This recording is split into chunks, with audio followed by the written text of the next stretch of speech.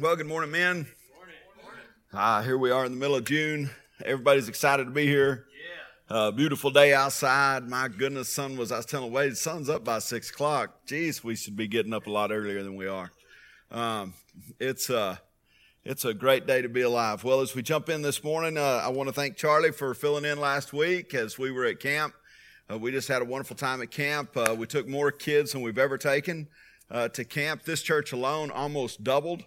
And then we took 27, I believe, volunteers from this church. So that's adults. That's a lot of people that raise their hands, said, I'll go and lead a small group or whatever it takes. And so what a blessing that was. And it was just a blessing to get to do the Lord's work. When we get started, I'm going to jump back in here. This one's called The Spirit World Part 2. And let's go to the Lord in a word of prayer. Father God, we're glad to be here this morning. Father, this is the day that you have made. Let us rejoice and be glad in it.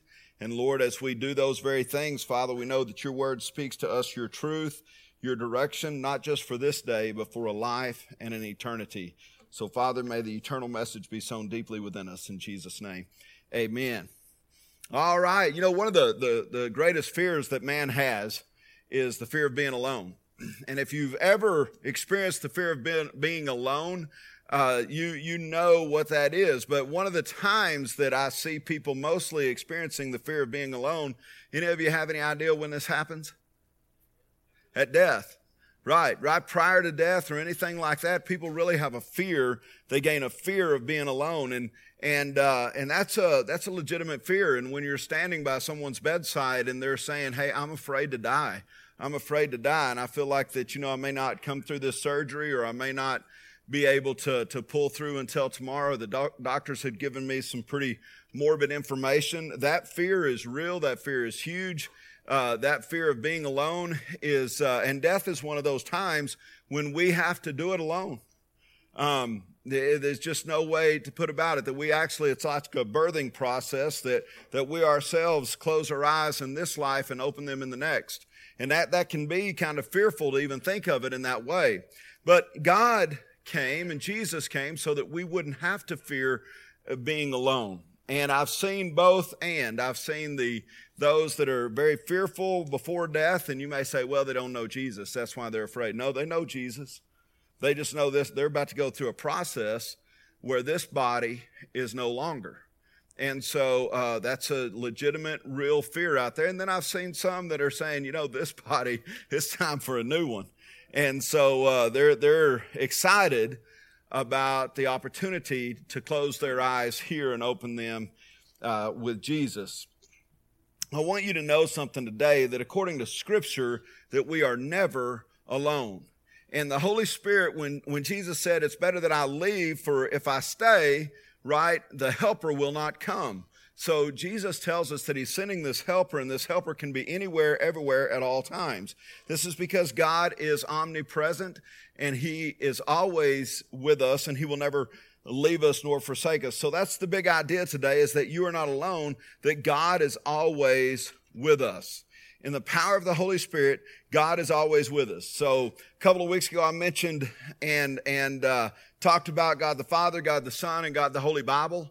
That's where most people would like to stay, simply because it's safe. I can read the Scriptures, I can quote the Scriptures, and I'm going to keep God confined in that area. I even very recently had a discussion with a person who determined that they were going to leave the church simply for this reason, because we believe in the three ways that God speaks: through the Logos, through the Graphe, and through the Rhema. Those three words of God we embrace, and because of that, it can't be controlled. And that's difficult at times, because what do we want to do? We want to have our life in control. And it's interesting to me that God is a God of order, not a God of disorder.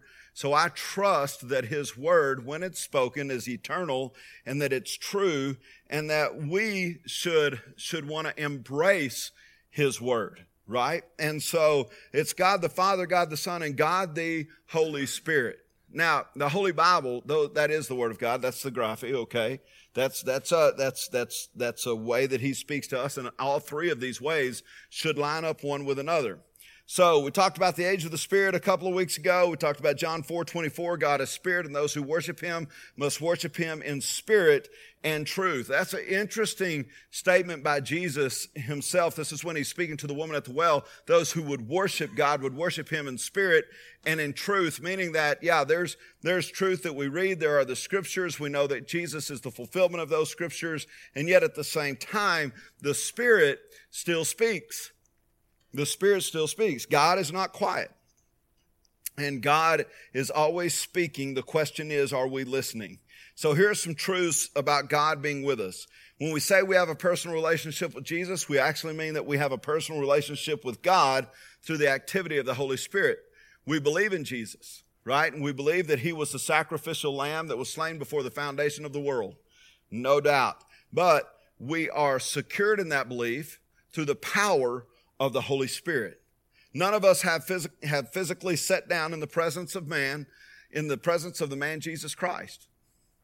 You may feel like you're sitting next to him right now, but that's not Jesus. That's Jesus in the man, right?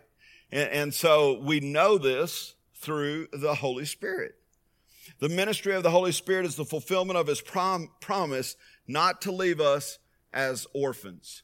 And so we see this in Paul's writings. What does Paul say? We cry out to the Heavenly Father through the Spirit of God, right? Abba, Daddy.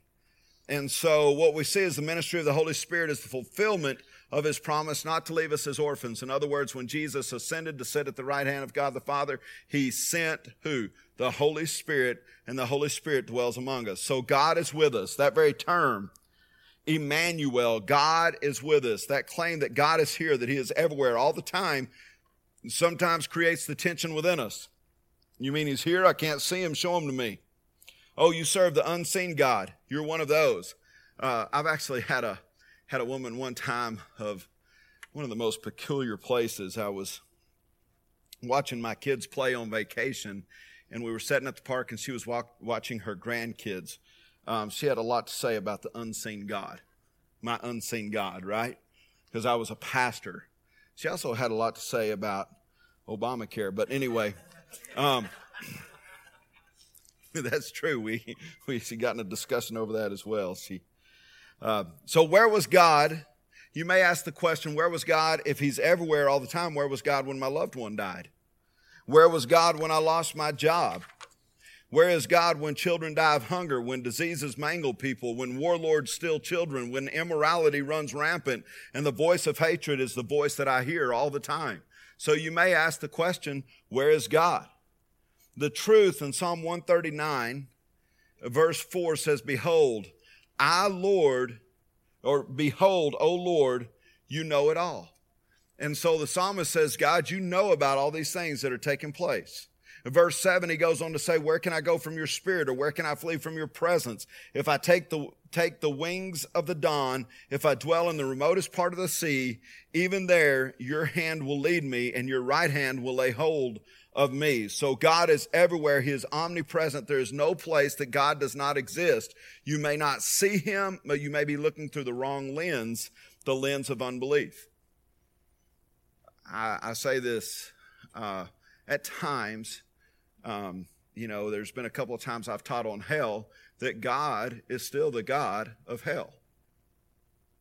He is omnipresent. Hell exists simply because he allows it to. And you may say, well, what kind of God do we serve if he allows that to happen? We serve a good God, but he's an omnipresent God. He is everywhere. Peter says it this way. He says, and though you have not seen him, you love him. And though you do not see him now, but believe in him, you greatly rejoice with joy inexpressible and full of glory, obtaining as the outcome of your faith that salvation of your souls. It's the salvation that holds us through our faith in God. And yet oftentimes we do not see him outside of one another. If I ask you today, where do you see God most at work? Most of you would give me a name. You're not going to say, well, my Ford runs so much better than my Chevy did. I see God at work in my Ford, right? You're not going to say that. You're going to put a name with God, right? Because God works through us. And he works, his big spirit works with our little s, our little spirit. I was having a conversation here a while back with Chris Craig, and Many of you know Chris. He's taught here several times. He said he had a conversation with an unbeliever not long ago, and basically the unbeliever said, "I've never seen God. I don't believe." And Chris responded, "You think seeing is believing. I think believing is seeing." Did you hear that? That's a pretty good statement. You think seeing is believing. I think believing is seeing. Hebrews 11:6, without faith it is impossible to please him, for he who comes to God must believe that he is, and that he is a rewarder of those who seek him. So here's the thing, if we seek him, we what? We find him. And that this is an important part. We have one of the things 2-3 weeks ago, I had an evangelist come through, and the evangelist preached on Sunday morning. Now, evangelists aren't thinking about discipleship. What are they thinking about? Souls, winning souls, right? Let's see if we can get some hands in the air this morning. This is what we're doing. And it takes the preacher, the teacher, the evangelist. We're told it takes all five, right, of the fivefold ministry in Ephesians. So we have an evangelist that comes through, and man, he's really looking for those souls. He's really hoping that people will raise their hands. And what I love about this is that it really stresses the importance of invitation. Because sometimes just a simple invitation, hey, why don't you seek him? Why don't you come seek him with me? It's the Nathaniel and the Philip story. I shared that again at camp this past week. The importance of Philip going to Nathaniel and saying, come and see whom Moses wrote about. He's here. Where is he from? From Nazareth. Can any good thing come from Nazareth? Right? It's that story in John 1:43. Here's the importance of that. The importance is that simple invitation to seek God will help people's eyes be open to see God. An invitation for someone to seek God will help them see God, because his word is true. Those who seek me will find me. All right. One of the things about God is he is transcendent. He exists beyond the normal or physical level. God is also immanent. This means close at hand. So to be transcendent and to be immanent means that he's both here and out there, because God is everywhere. And the outpouring of the Holy Spirit allows us to have the opportunity to experience God and know that he is here. So if we give the opportunity to experience God, how can we provide that for someone? Go ahead. Thank you, Joshua. Testimony. Opportunity for someone to hear your story so that they too can experience God. What are some other ways that we can help God or help people experience God? Love. Who said that? Wade. So Wade, give me an example there of showing love for people to experience God. No matter their circumstances or situation, love them back to themselves. Okay, good. Regardless of where they are in life, good, bad, indifferent, we're not going at them judgmentally. We're trying to show them Christ. Okay, great. Other answers?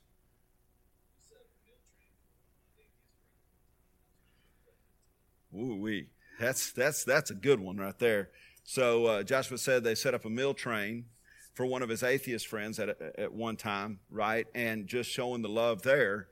Now that's where I'm wanting to go, because what he's saying is I set up an atmosphere for someone to experience God. Now, men, this is very important. For people to see God, we need to set up and create atmospheres for them to experience God. Where do we do that? Everywhere we are, right? Everywhere we are. So this means that we're called to be men of excellence. Men of excellence will create atmospheres for people to experience God. And what this does, this is the difference between a preacher and a teacher versus an evangelist. I'm thinking discipleship. The evangelist is saying, hey, I just want to get them in the door, right? I'm thinking about when they get in the door, how do we create atmospheres where they can openly see God, where they can experience God? Church is an atmosphere that God has called us to create, to set the stage, if you will, for people to see God. But it doesn't just have to be done at church. For people to see God and to know that God is with us, then all of us men should be thinking that way. As people come over, how do we create an atmosphere where they feel the love, the presence of God? People lose loved ones. How do we create an atmosphere where even non-believers might have an experience to encounter God? If there's one good thing that comes out of death, it's this. that people are faced with their own immortality. And that's not a bad thing, right? It's really not. I'm serious. There was a day and time in my life where I thought I could run further, I could run faster, I could go longer than anyone chasing me. That's just the truth. Because I like to fish illegally. And so I would my family will testify, I would put camouflage on and I was gone for the day. And at that age, it didn't matter if someone caught me because they couldn't catch me. Because I did not get tired. I ran in army boots for years. I did not worry about the average Joe catching me. And I caught some huge fish. Now, I'm not advocating for that. I'm sure God was in that atmosphere somewhere, but I was not seeking him, definitely. So what am I trying to say? That God is both transcendent, God is both here, but we are to create atmospheres for people to experience God so they too can see him. I think it's very important, depending upon your job, if you're a first responder, when you come up on someone and however tragic the wreck is, if you've ever been around a first responder that's just been super cool, super okay, super, people are screaming, people are in the chaos and they're seeing the mortality right there in front of them. And so you have a responder that brings peace to a situation, right? So he's creating an atmosphere. She's creating an atmosphere where people can experience God. Sometimes it's simply praying before you go into a meeting. Sometimes it's praying through the room and for the room. Emmaus does a real good job, right, of praying over the rooms. We used to anoint every room with oil. We used to anoint every chair with oil. These kind of chairs are not real good to do that because oil leaves a stain after so long. And it looks like somebody has some old matted up hair sitting there in that chair. But you got to be careful how you create that atmosphere. But we create the atmosphere for people to experience God. If you are a nominal believer or a non-believer, you could be looking through the wrong lens, as I said. Non-believers oftentimes just simply refuse to seek God, and so they do not find God, but it doesn't mean they can't experience God. Did you get that statement? Okay. All right, Romans 1:20, for since the creation of the world, God's invisible qualities, his eternal power and divine nature have been clearly seen, being understood from what has been made, so that people are without excuse. This scripture has always bothered me because what it says is, regardless of what we create, what God has already created, people ought to see God. The Adam that made the chair, that made the stage. Just the very, very properties that are in the earth should help people discover that there is a God. So Romans, Paul says, hey, people are without excuse. Now you can stand before God all day long and say, I never saw you. And God's going to say, well, did you see the tree? Well, you were fortunate enough to be in the 21st century. I mean, my gosh, in the 21st century, you guys could break cellular level down further than it's ever been done before. And you didn't see me? There's just so many things that we want to give an excuse and say, God, I didn't ever see you there. I didn't know you were in that situation, that circumstance. And yet God's in everything we do. He's on the very stage that I stand on this morning. Have you ever thought we believe in photosynthesis to produce oxygen from trees? However, how does that work for West Texas? You guys are going to have to wake up. That's a great statement. Like the one tree you see is like this. Maybe that's how we get our oxygen. It just blows through. I don't know. Right? You don't worry about the air you breathe. We have plenty. What about the water we drink, the birds in the sky, the sun, the moon? All of these are held together in perfect working order, sustainable. The miracle of earth, a little closer to the sun, we burn up, a little further, we freeze. 3 types of people are here today. It's the nominal, the non-believer, or maybe you're a believer. All of us, right, are believers, but it's okay to bring a nominal person here. We've done it many times. That's one of the cool things about a men's group is sometimes, men are actually actively seeking out there, and an invitation brings them to this place. And that may be you this morning. You may be nominal or non. But if you're nominal or non, just take a look around. When you walk out of this building, pay attention. Who holds it all together? And don't be afraid to ask. Sometimes we just need to change the lens we're looking through. It's a good question to ask God, are you real? Would you reveal yourself to me? And God is faithful. He says he will not leave us as orphans. Those who seek him find him. His spirit will identify with your spirit. So Romans chapter 10, 8 through 13, we're going to close this down. The word is near you, in your mouth and in your heart. That is the word of faith that we are preaching. That if you confess with your mouth Jesus is Lord and believe in your heart that God raised him from the dead, you will be saved. For with the heart a person believes, resulting in righteousness, and with the mouth he confesses, resulting in salvation. For the scripture says, whoever believes in him will not be disappointed. Now that's a huge thing. One of the talks given at camp this past week was given by Eloise, and it was on disappointment. And Eloise had sent me her talk a week or so ago, or I guess a little bit longer than that, and I looked over her talk, and I was writing the same talk for the senior high, and then I took both those talks and kind of put them together. And I was yesterday working up this message, and one of the things I realized is I missed this scripture. Missed it. How do we keep from being disappointed? Do you see it in there? Whoever believes in him will not be disappointed. That's a promise. Because God is everywhere. He is everywhere. He is omnipresent. And we believers, look, sometimes we question, does God know our struggles? Remember, he's omnipresent. He's omniscient, transcendent, immanent. He's not watching you go through the trial. Jesus is in it with you. His spirit will hold you up. It will encourage you and strengthen your faith. It will give you a different perspective regardless of what your situation is. Your situation may not change, but your perspective can change. Right? Ask him to navigate you in your faith. Learn to activate your faith through speaking, through praying, through fasting, submitting to the Spirit. Because the scripture tells us he is at hand, which means that he is right here, always, anytime, every time. It's been about, I had a friend of mine that I haven't seen in about 10 years get a hold of me yesterday, and we were visiting. He's been a missionary over in Africa, and it's been 12 years since I've been over there to Africa, 99% Islam. And I was hanging out with a team there in a Kasbah, and the worker told us that we need to call home with our sat phone, and I told you all about this, that we called home because it was an extreme tribe, and they had never